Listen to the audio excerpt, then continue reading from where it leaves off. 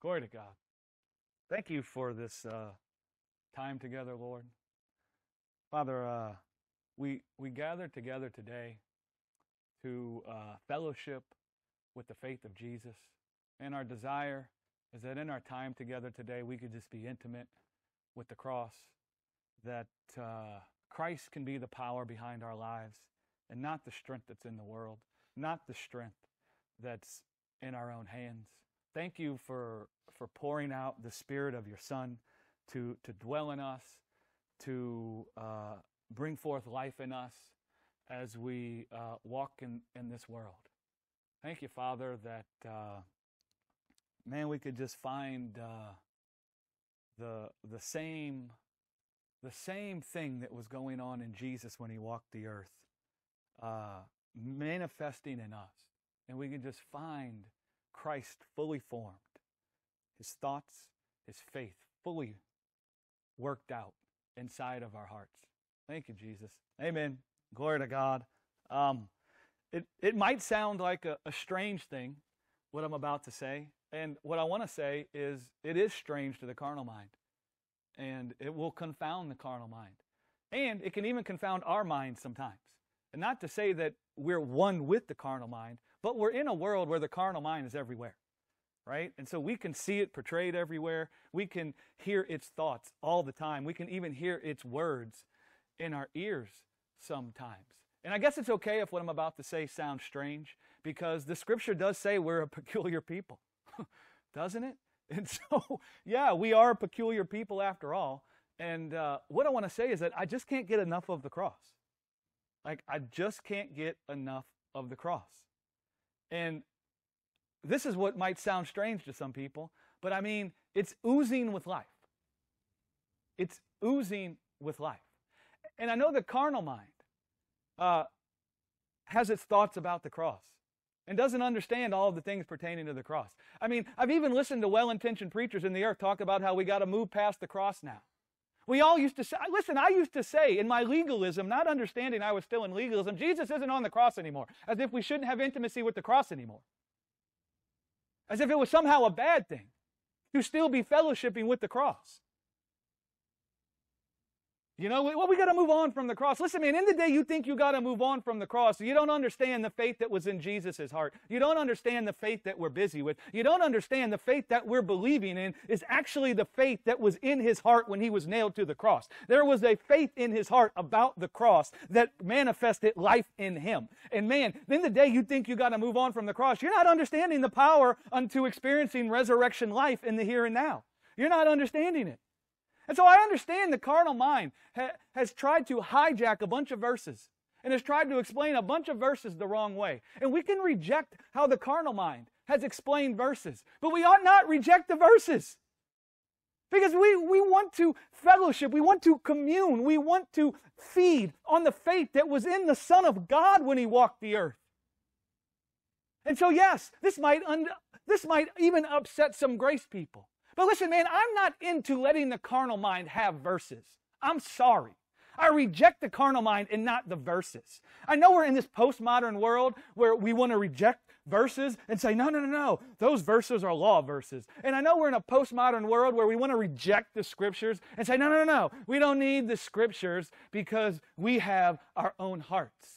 Listen, man, I'm not into that kind of a thing. I'm into reclaiming the verses from the carnal mind and wanting to declare what they really mean. So, yes, this might offend even some grace people, but yes, I die daily. Yes, I take up my cross daily. And I don't mean it in the way that the carnal mind has said it. And I want to say carnal instead of religion.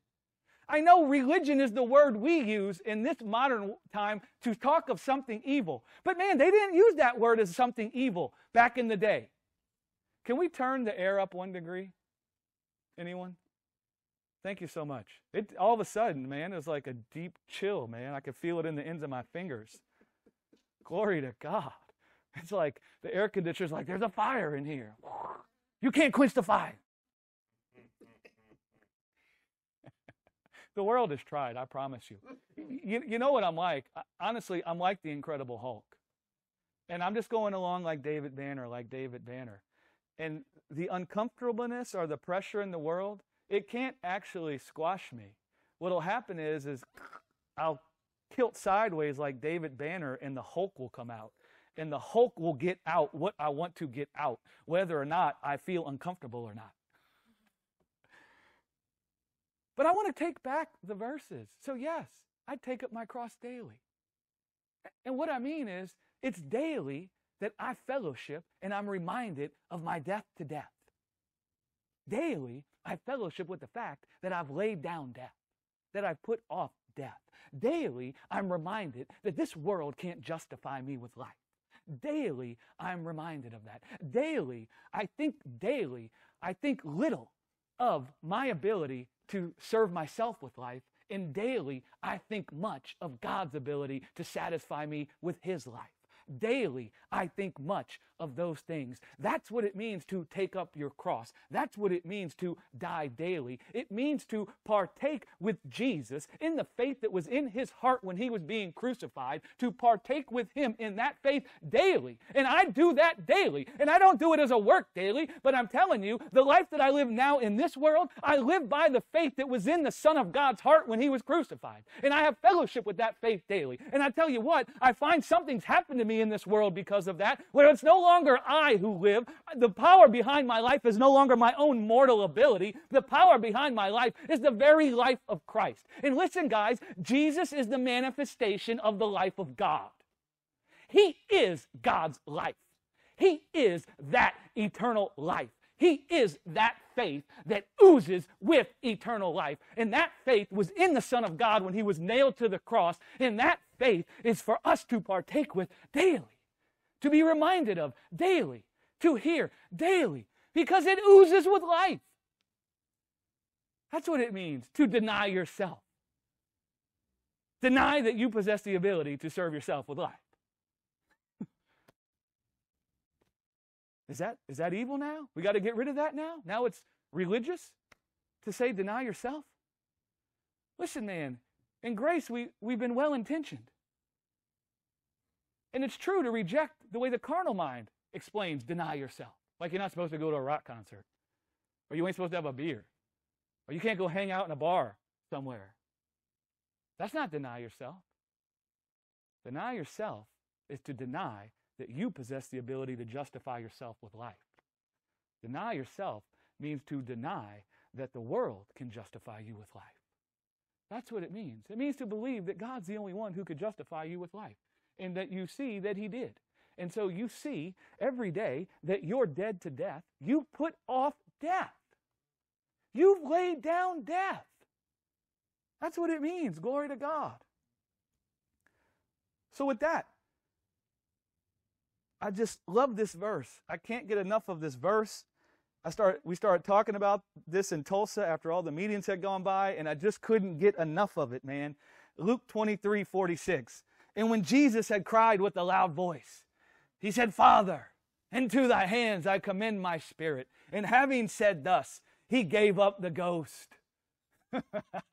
He gave up the ghost. Listen, man, when I read those words, I feel so happy. And I don't just feel so happy because this is something that happened in Jesus, but I feel the living God inside of me giving up the ghost. I feel the living God has come and dwelled in me and given up the ghost inside of me. I see the living God has brought forth in me the same thing that was going on in Jesus when He was nailed to that cross and He gave up the ghost.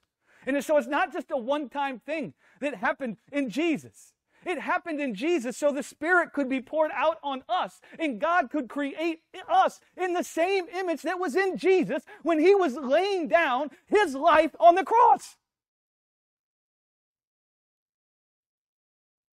I spent my whole life trying to lay down my life.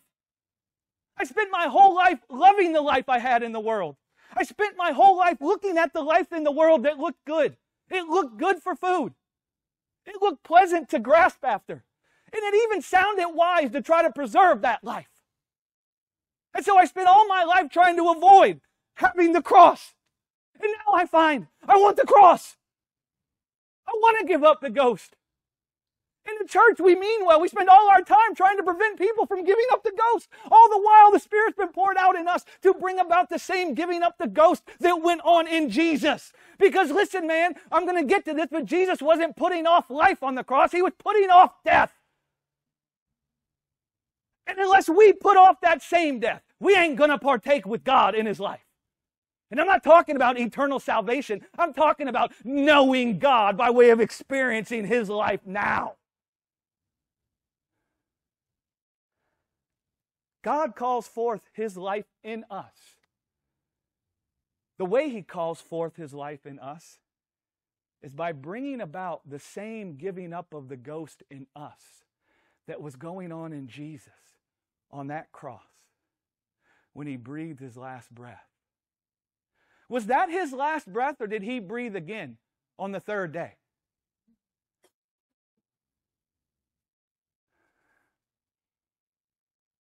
These are things I ask myself. Was that the last breath of the old man or the new man? What was He laying down? The old man? Doesn't Paul come and talk about put off the old man and put on the what? New man? What was Jesus doing? What was going on there? I'm glad you asked, because I'm going to get into all that. I'm not a good storyteller. Jesus gave up the ghost. He laid down the life He had from the world. That's what was going on there. And I want to look at this verse. You can look at this verse from a lot of perspectives, but I want to look at this verse from the perspective of Jesus as the Son of Man. Not as Messiah, not as that eternal life, not as Alpha and Omega, although He is all those things also. I want to look at this verse and what was going on Jesus from the perspective of Him being the Son of Man, born of a woman, born under the law of sin and death, just like us. So we can behold ourselves in that thing. And we could see ourselves, our lives, discerned for us through Him. And we could see the way unto life. Because there's a testimony to all humans about the way unto life in what's going on in Jesus on the cross. There's a testimony there that will be as a tree of life in all of us. Because I tell you what was going on there resulted in a tree of life manifesting in this man Jesus. And so that's the perspective I want to look at it. You could listen, this is what humans struggle to understand. It's the manifold wisdom of God. You could explain Jesus on the cross from the perspective of him being God. You could explain it from the perspective of Him being Messiah, the anointed one. You can explain it from the perspective of Him being Alpha and Omega, that which creates all things, the light. You could explain it also, though, from Jesus as the Son of Man, just like you and me. And that's the place I want to look at it today. Because listen, man, the power of the resurrection is found in the preaching of the cross. The power of the resurrection, I'm going to say that again. The power of the resurrection is found in the preaching of the cross. The Apostle Paul says in 1 Corinthians chapter 1 that the cross is the power and the wisdom of God. He also says in Romans 12 that we're transformed by presenting ourselves as a living sacrifice. When he talks about presenting yourself as a living sacrifice, what he means is partaking with Jesus in the death that He died on the cross. He says we're transformed, or we experience life by partaking with Jesus in the death that He died on the cross. And again, in Galatians 2, Paul says it's because He was crucified with Christ that He was animated with the very life of God while He walked in this world. He says it's because I was crucified with Christ that I find my life animated with the very power of God. That's the power.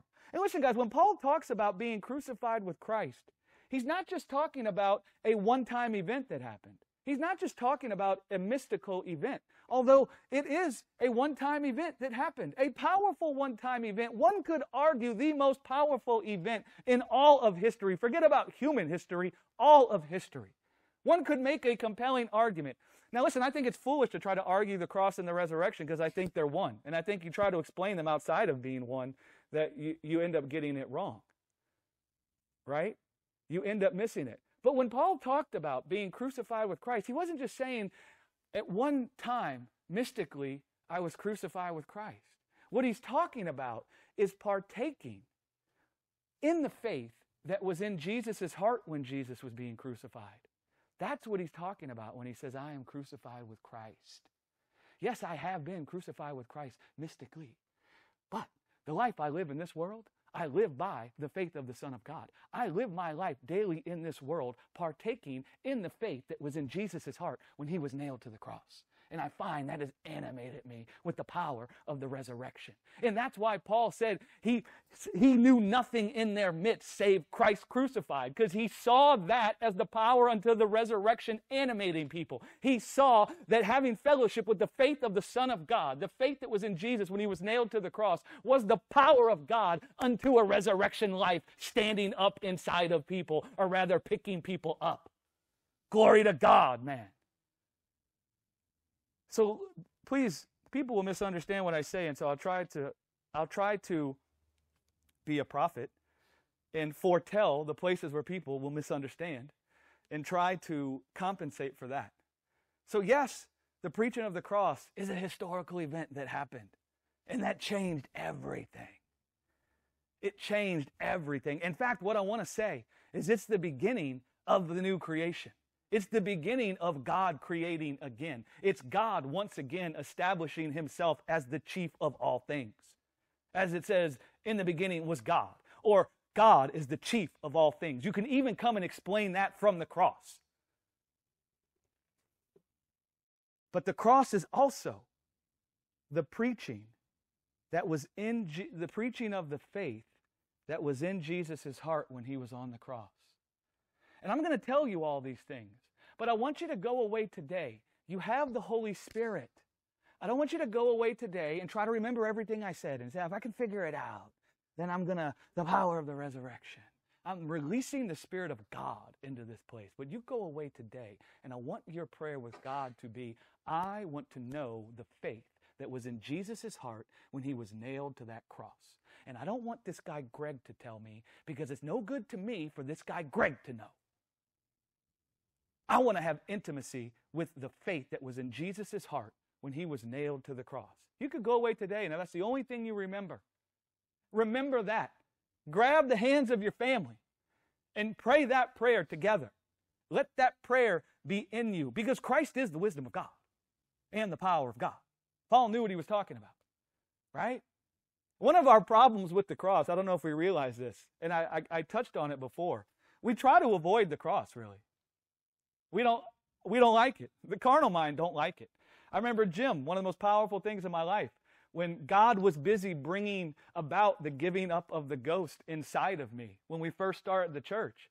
Man, everything I was doing was trying to keep myself from laying down the life that was in the world.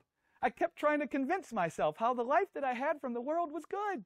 I'm a good preacher. And I was trying to grasp to life by grasping onto the idea that I was a good preacher. But then every Sunday I got up, I'm like, I'm not a good preacher. I'm a horrible preacher. And I was dying all the time. But I was in the process of giving up the ghost. It's like I was sweating blood. And I don't know if you guys realize it, but we all have our own Gethsemane moment. It's not just Jesus that has a Gethsemane moment. And it's not just for us to see, oh, Jesus had a Gethsemane moment. I don't know if you guys realize it, but none of the disciples were even close enough to hear Jesus say those things. And yet the Holy Spirit records it. And so Jesus said those things out loud for our benefit. He was giving utterance to the carnal mind so we could see how the carnal mind tries to grasp after life and how the carnal mind thinks life is found in preserving its own life in the world. Because that's the same thing that happens in us. I was grasping after the life that I could have in the world. If I could just be a good preacher, if I could just believe I was a good preacher, then I could be free from all of this. And people are all the time trying to tell me I'm a good preacher. They're all the time trying to save me from becoming a living sacrifice. It's no longer I who live, it's Christ who lives in me. That's what it means to be a living sacrifice. It doesn't mean you go perform some ministry. Although you might find yourself performing some ministry. But when Paul says to present yourselves a living sacrifice, he's re-uttering, I am crucified with Christ. That will transform you. And Brother Jim comes along one day after church where I'm up there squirming. You know, the flesh will squirm when it thinks it's dying. The scripture records the sweating of blood. When I'm up there squirming and uncomfortable and flapping around like a fish out of water, Jim comes up to me and says, it's the voice of the prophet, he comes up and says to me, I'm not going to take you down off the cross, man. You see, the carnal mind thinks life is found in avoiding the cross. The mind of Christ says life is found at the cross. You see, God was busy bringing about in me something where I laid down the life that I had from the world, the life that my carnal mind said was life, but was actually death. And God was bringing about in me the laying down of death, the putting off of death. And Jim could see.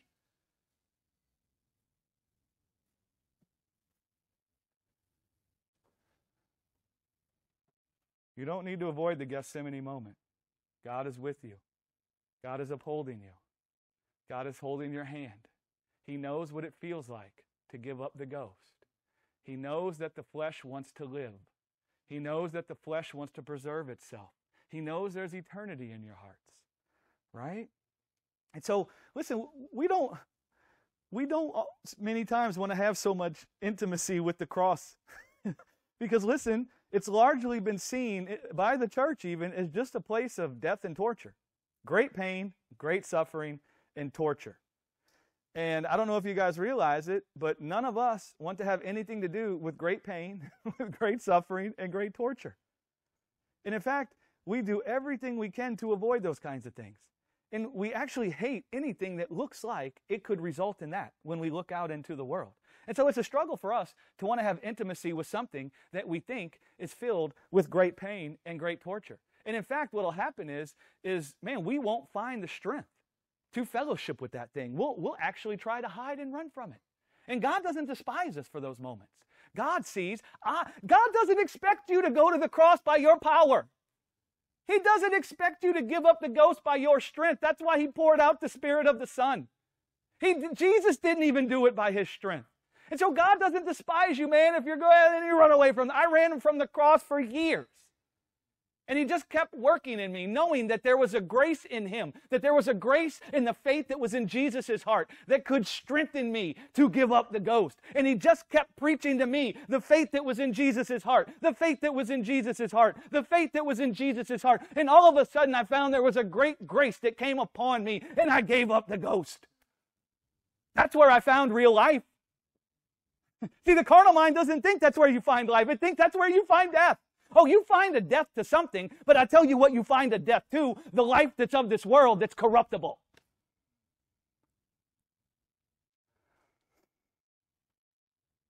Yeah, there was a death at the cross. What was that death all about? I'll say that again. There was a death at the cross. What was that death all about? It's true. A death did occur because of the wages of sin. But what did Jesus die unto? What was He dying unto at the cross? Oh, imagine the verse actually says that, doesn't it? It says He died unto sin. The place where He died unto sin was at the cross. So what was in the mind of Jesus? As the Son of Man. I want to say that again. As the Son of Man, because I can come and explain a completely different thing that was in His mind as Him being Messiah, or the Anointed One, or Alpha and Omega. As the Son of Man, what was in His mind about the cross? As a person with eternity in His heart, a person who wants life. What was in His mind about the cross? What was going on there? Being born of a woman just like you and I. Because I tell you what, the faith that was in Jesus' heart as the Son of Man is what caused Him to go to the cross. His desire for a life that couldn't die is what caused Him to go to the cross. There was a faith in Jesus' heart, and the result of that faith was Him loving not His life in this world, even unto the death of the cross. Now listen, you ain't got to die physically, but I tell you what, God's trying to bring about a death in your heart. He's trying to bring about a faith in your heart where you love not the life you can have from this world, even unto you, laying down the life you can have from this world. And he doesn't do that so you can suffer. He does that so you can find real life. So you can find the power of the resurrection manifesting in you.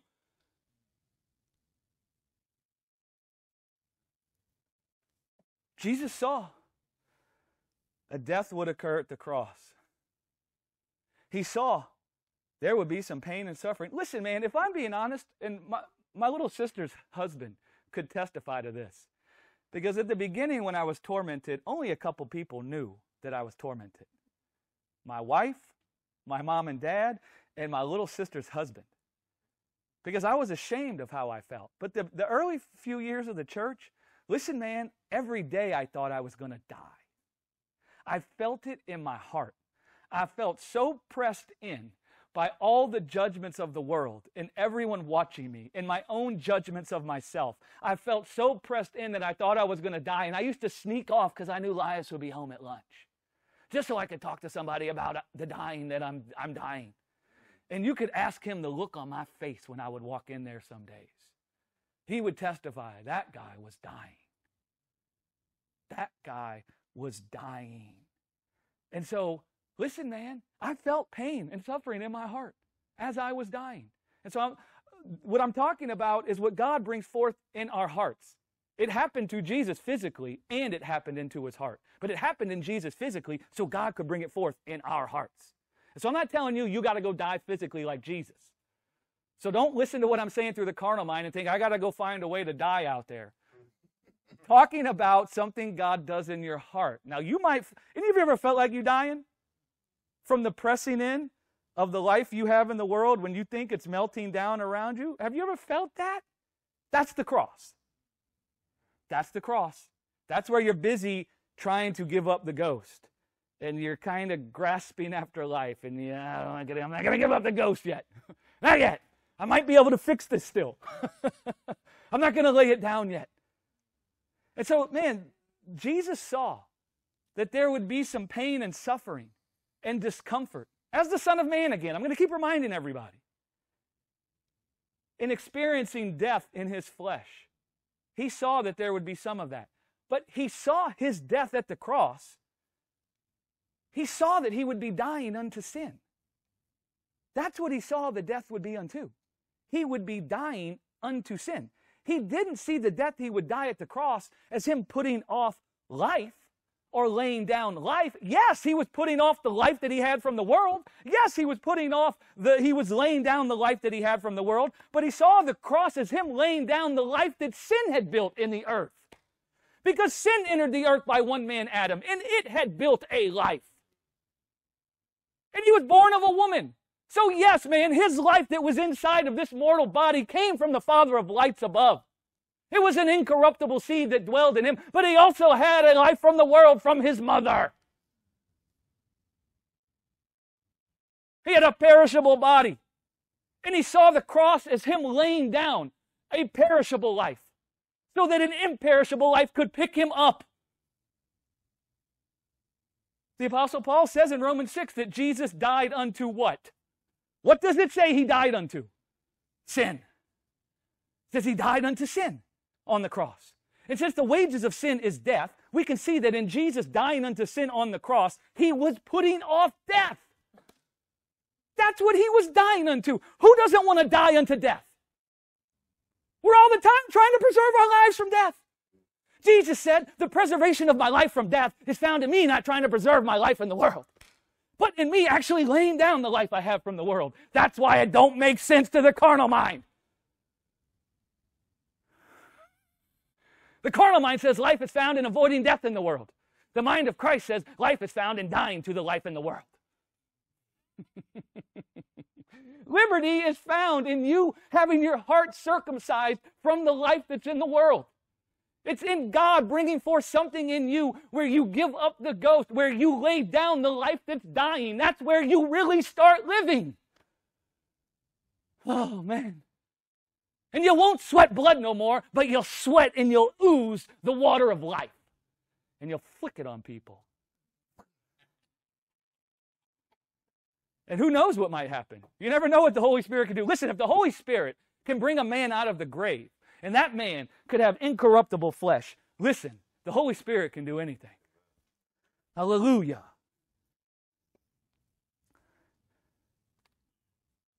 He wasn't laying down life in the sense of real life. He was laying down, yes, the life he had from the world. He was laying down the death that was in the world on account of sin. He wasn't losing his life at the cross. He is the life that's been from the beginning. He was losing death at the cross. He was shedding death.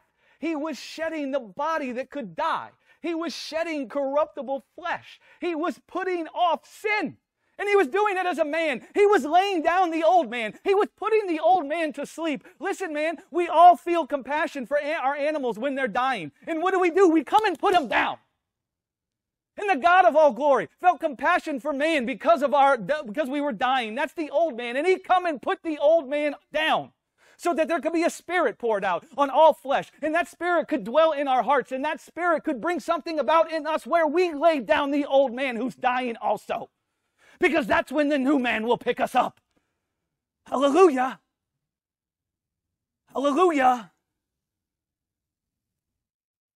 That's when Jesus thought of the cross. He saw it as the putting off of the body of death. That's what he saw it as. He saw it as the putting off of the old man so he could put on the house that wasn't made by man's hands, but that was made by the hands of God. You guys understand, this body we're clothed in, this ain't the work of the hand of God.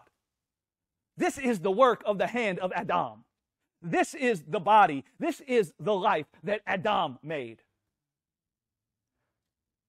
Jesus saw the cross as putting off the life that's made with man's hands and putting on the house that was made by the hands of God. He saw that as the place where these things were intersecting as one. And it's a complicated thing for humans to express. Because it's a God thought. It's like a heavenly thought.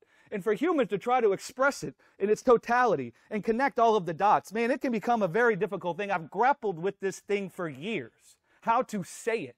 And I just pray to God daily that he makes what I'm saying clear. That even if the words that I speak are confounding people's minds, that it's registering with the Holy Spirit and that it's connecting with the Holy Spirit in their hearts. Jesus saw the best the world could give him was the death of the cross. He said, if I grasp after the life that I have from the world, this is the best it can give me. This is what the result of it is. I mean, Jesus did everything perfectly. You guys realize that, right? Well, what was the result of him doing everything perfectly? Death. He was testing it for us because we all thought, we look at this ability we have. We can do things good. I'm pretty smart. I can even become pretty strong. I might even be able to ascend to nobility. Maybe there's nobility even in my lineage and I don't know it. I am pretty good looking, you know.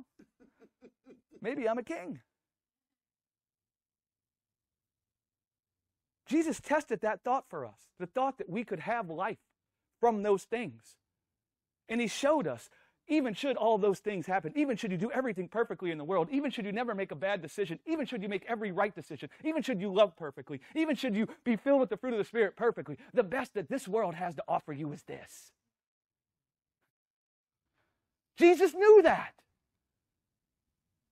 He knew it.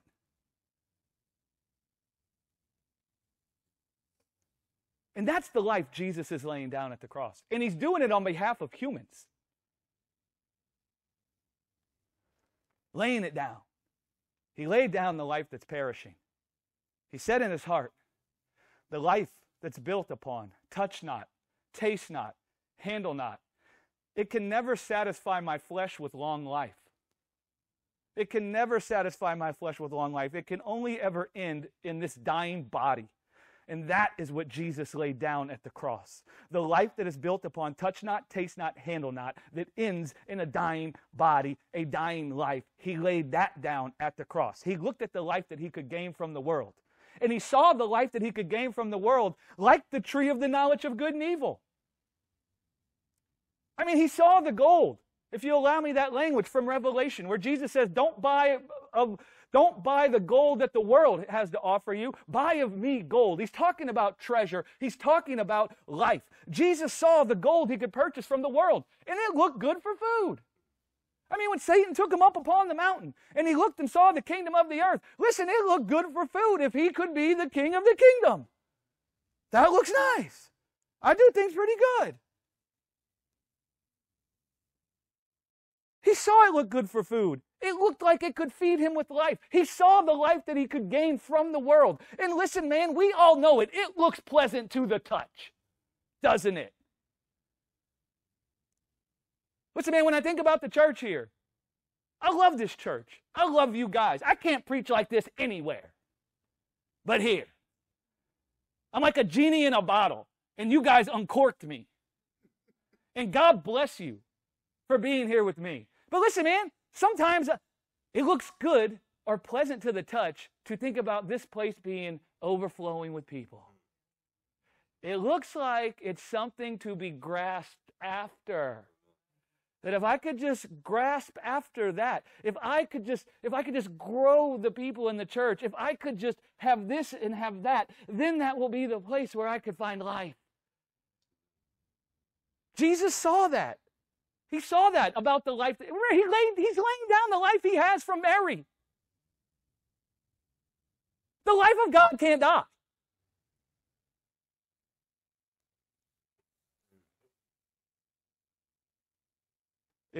Just like the tree of the knowledge of good and evil, when Jesus looked at the life that was in the world, it looked good to make one wise.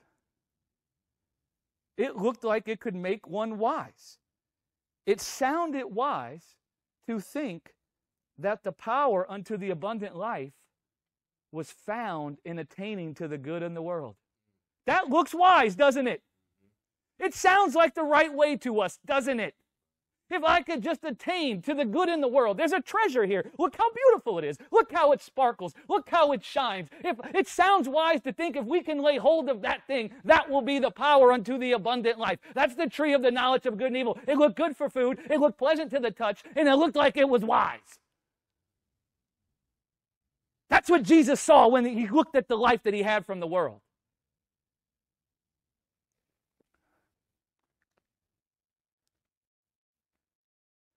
Listen, guys, it's not that Jesus didn't want things to go well. It's not that he didn't want things to go well for him in the world. You can even find moments where Jesus is fully man and fully God. That's a hard thing for us to discern. Like, how do you have both of those things going on? But there's times where he's saying things that would be from the mind of the carnal mind or just a man. Right? He wanted things to go well for him in the world. It's just that if you look in Isaiah 49, I'm just reminded of this. Our dear friend Bertie Britz, I don't say his name very well. Our dear friend Bertie Britz, man, he preached this awesome message about what do you do when things in life don't go right. Disappointment. How do you deal with disappointment? And I've read these verses a million times. I could quote them by heart probably. But in Isaiah 49, there's a picture of Jesus talking with the Father. And Jesus says to the Father, I've spent my strength. I've labored every bit of my strength in me, and it was all for nothing. Because he was sent to the Jewish people to save them. And they wouldn't come to him. Jesus said, Jerusalem, Jerusalem, I came to gather you to myself, but you would not. And it's a beautiful picture of Jesus talking to the Father about him coming and emptying himself, emptying the strength that he had to gather Jacob to himself, but that Jacob didn't come. You think he didn't feel disappointment? He cried. And so it's not that Jesus didn't want things to go well in the world. He just saw things going well in the world was not the power into the abundant life. He saw it clearly. He saw even the good that can happen for me in the world only contains a peace and a love and a joy that's passing, that's perishable, that's corruptible, that's subject to moth and rust. He saw that setting his eye on the good that could happen for him in the world was for his life to be built upon wood, hay, and stubble. He didn't want a life that was built upon wood, hay, and stubble. At the cross, he's laying down the life that's built upon wood, hay, and stubble.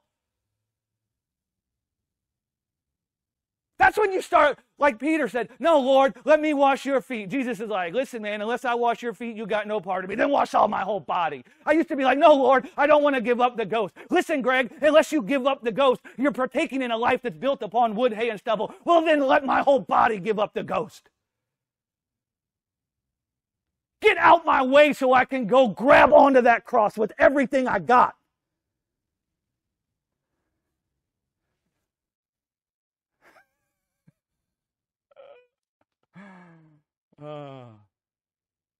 Gethsemane. I know I briefly mentioned Gethsemane. We'll just read those verses real quick. Luke 22. Are you guys all right?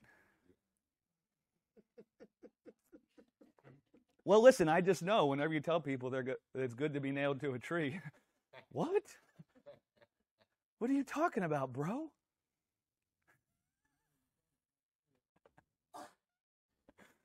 Exactly. Luke 22, verse 41. And he was withdrawn from them about a stone's cast, and kneeled down and prayed, saying, Father, if thou be willing, remove this cup from me. Nevertheless, not my will, but thine be done. And there appeared an angel unto him from heaven, strengthening him. And being in an agony, he prayed more earnestly, and his sweat was as it were great drops of blood falling down to the ground. Now listen, guys, when you read the scriptures, the scriptures talk about rightly dividing them. It means there's a way by which you interpret them, and you weigh them in light of the totality of the spirit of prophecy. You don't just read a verse like you're reading a novel and not weigh it or reason about what it's trying to say, right? And so I already talked about how those guys couldn't have heard Jesus say that. If you look in the scripture, it says they were a stone cast away from him when he prayed that. That means they were like 60, 70, 80 feet away from him. And so none of those guys could have heard him say that to record it. And so what we know is that it was the Holy Spirit that had Luke record that. And the Holy Spirit wanted it to be recorded for our benefit, because we are also humans. And Jesus was a human, and his flesh was desiring to be preserved. And God knows that we also are desiring for our flesh to be preserved. And so Jesus in that moment was being pressed in on by the carnal mind. The carnal mind was trying to tell him to preserve his own life. His flesh didn't want to die. I mean, what was it that was sweating blood? It was his flesh. And why was his flesh sweating blood? Because his flesh did not want to shed its blood. His flesh is like, no. The power behind our life is his blood. What are you talking about? We're going to now go offer our body up on a cross, and all the blood's going to run out of our body? We're going to die. And Jesus is feeling the great pressing in of the reasoning of the carnal mind. And he gives utterance to the carnal mind in that place for our benefit. So it could be like a sharp two-edged sword, capable of even dividing asunder the carnal mind from the spiritual mind. But Jesus says, Father, your will be done and not mine. Well, listen, do we all of a sudden think that Jesus and the Father don't have the same will?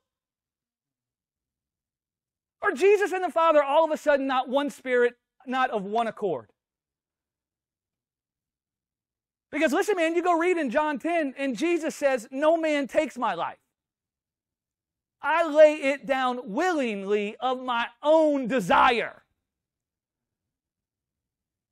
And so what does that tell us? That's his will. Him and the Father's will are the same. In fact, him and the Father would have said simultaneously, let us save our people. And so the will of the carnal mind is to preserve your life and to preserve your flesh. And when we think about the Father's will there, we only look at the Father's will from the perspective of the Father desired for Jesus to die. But do you know what Jesus was actually desiring there? For his flesh to be satisfied with long life. He was actually desiring, as the Son of Man, for this flesh to be preserved from death and for this flesh to be glorified with immortality. What do you think the Father's will was? For his flesh to be preserved eternally. For his body to be clothed upon with incorruption. That's what the Father was desiring. It wasn't just about Jesus going to go die on the cross. Yes, he's going to go die on the cross, but that's the place from where he could put off the old man and be clothed in the new man. And so the Father's will wasn't just go die, Jesus. The Father's will was that knowing that the only way for Jesus to put off corruption and put on incorruption was at the cross. That was the only way his flesh could be satisfied with long life. It was the Father. This is what messes our minds up. It was the Father actually desiring life for Jesus. The Father's will was for Jesus to be preserved. It's just the Father knew the preservation of Jesus' life was only found in laying down the life he had from the world at the cross. And the carnal mind said, the preservation of your life is found in you not shedding your blood. It's found in you not putting off corruption. It's found in you preserving yourself. And the carnal mind is enmity against the mind of God.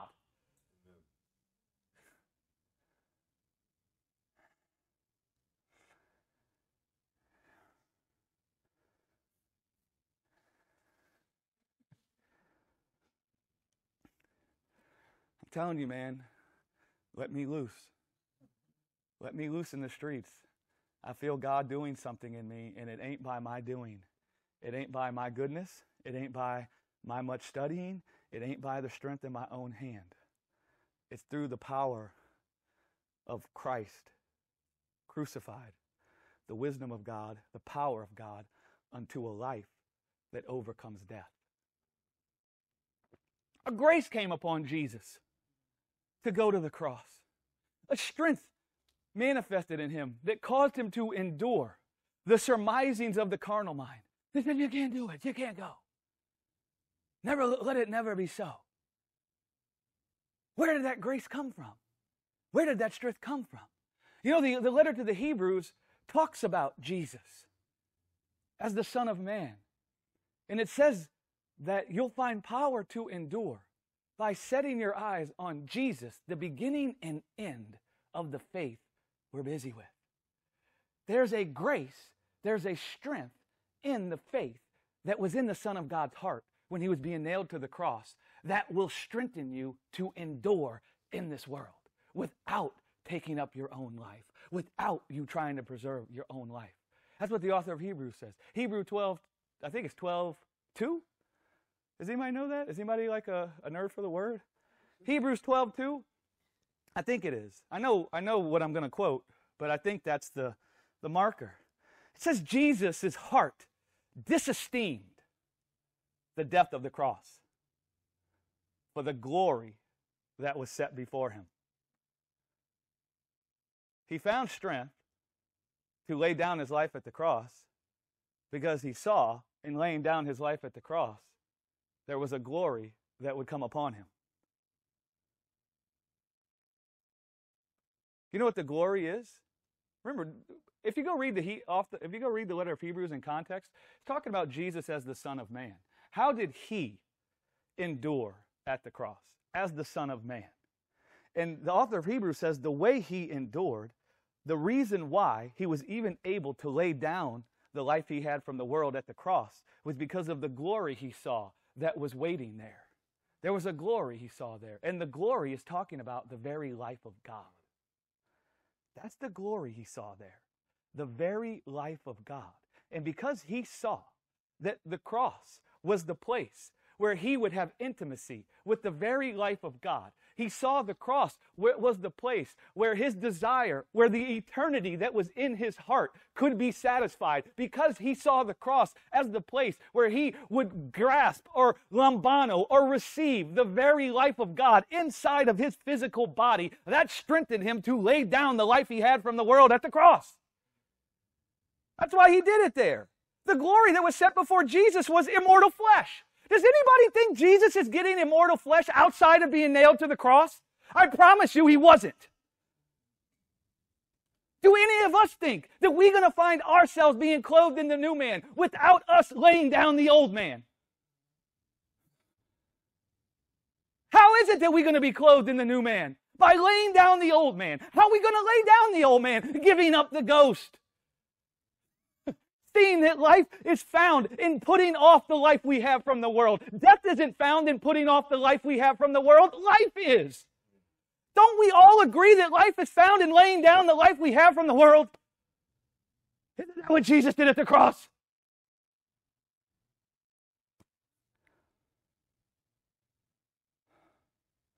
Jesus saw the cross as the place of intimacy with the eternity that was right here. Eternity is in all of our hearts. We're all desiring a life that never dies, that can't be corrupted, that can't feel weakness. Jesus saw the cross as the place where he could be intimate with that desire. Jesus says in John 12:25. I know we don't like these verses. And no, that's not for us. John 12:25. They that love their life shall what? Lose it. And they that hate their life in this world shall what? Keep it. So what was Jesus doing at the cross? Losing his life or keeping it? I'm so sorry. What was he doing at the cross? Hating the life he had from this world. And what was the result? Keeping his life. That don't make sense to the carnal mind. Jesus saw the cross as the power to keeping his life eternal. At the cross, he was hating the life that he had from the world. And that word hate is not like our word hate. And that's where religion has come along. Oh, you must hate your life in this world. You can't go to rock concerts. You can't have a good time. You can't dress nice. You can't be in a bar ever. Forget about the jazz fest. Oh, you like music? No. Listen, man, you can enjoy all the things in the world. You just see that your life ain't wrapped up in them. I'm going to read that again.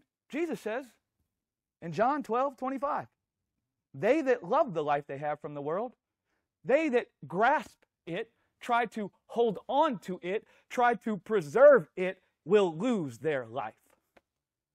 And they that hate their life in this world shall keep it unto life eternal. That's the faith of the Son of God. That's why he went to the cross. I'm going to say this again because people, who knows who will listen to this on YouTube. Don't listen to what I'm saying through the carnal mind. I'm not saying life is found in you going off and finding a way to die physically. Okay? So don't leave here and think, well, man, I'll throw myself off a building, or if I get in a car accident, will that do the trick? That's not what I'm talking about, right? I'm talking about what happened to Jesus physically, happening in our hearts through the spirit of faith. We ain't got to die physically to find it happen in us. We partake in his death by being intimate with the faith that's in his heart. And that's how we give up the ghost. That's how we keep our life. Right? You guys are awesome, man. I did call it the giving up of the ghost. God calls us out of the grave by pouring out the Spirit of his Son into our hearts. That's Lazarus, come forth. He calls us out of the grave by pouring out the Spirit of the Son. He pours out the Spirit of the Son to bring about the death and the resurrection Jesus partook of in our hearts. He wants to circumcise our hearts from the life that's in the world that's dying. He's bringing about the same thing in us where we go to the cross, but it happens in our hearts. And he sees the only way we go into the cross is if we think life is found there. It's like Glenn said when we were talking the other day. He said, oh, well, that makes sense because, who wants anything to do with the cross? It's just torture and pain. Life. It's life. He wants to circumcise our hearts from the life that's dying. He wants to cause us to lay down the death that's in the world. God's will is for you to lay down the life that's subject to corruption. That was God's will in Gethsemane, for Jesus to lay down the life that's subject to corruption. That's his will for you. This flesh doesn't want that. This flesh will fight tooth and nail not to die. You see what flesh does when it's going to die? It fights tooth and nail. Don't it? So God poured out the spirit of faith that was in Jesus. He poured out the spirit of giving up the ghost. The spirit of giving up the ghost was poured out on all flesh. So that spirit could dwell in us and bring about something in us where we do the same thing that Jesus did on the cross. Where we see the life we have from the world as being unto death. We look at the life we have from the world and we don't see the laying down of that life as being unto death, but we see the laying down of the life we have from the world as being unto life. That's when you lay it down. That's when you're knocking people out of the way. Let me lay it down. I'm the first one to lay it down. You can't do that on your own. It takes the Spirit of the Son in you.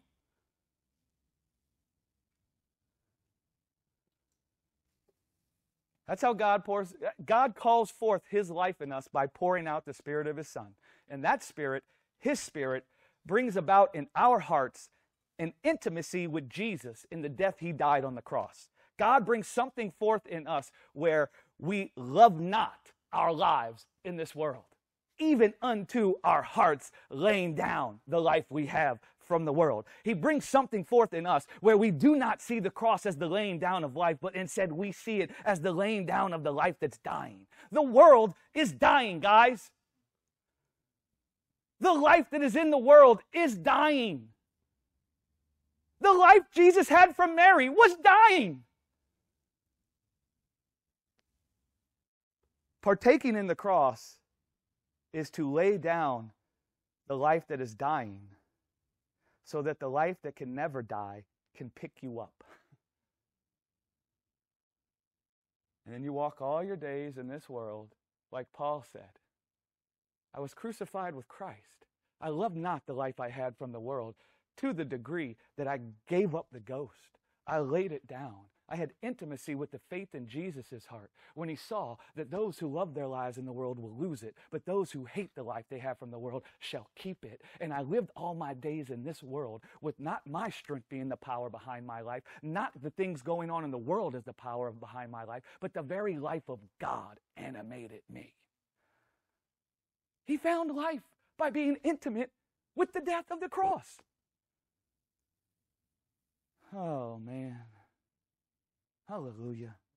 Thank you, Father, for your love for us.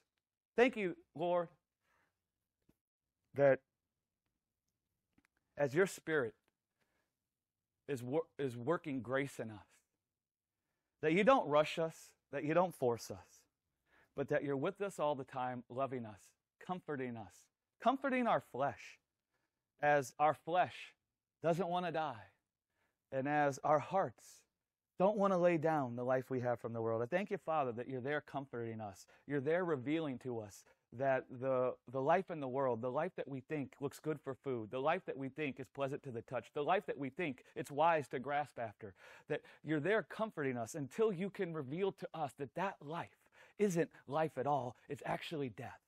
Thank you, Father, that you're there unraveling our hearts, that you're unraveling the carnal mind, that your word, that Jesus is a sharp two-edged sword, circumcising our hearts from the carnal mind, and that we could see the giving up of the ghost and the laying down of the life we have from the world as not the giving up of life, but as the giving up of death.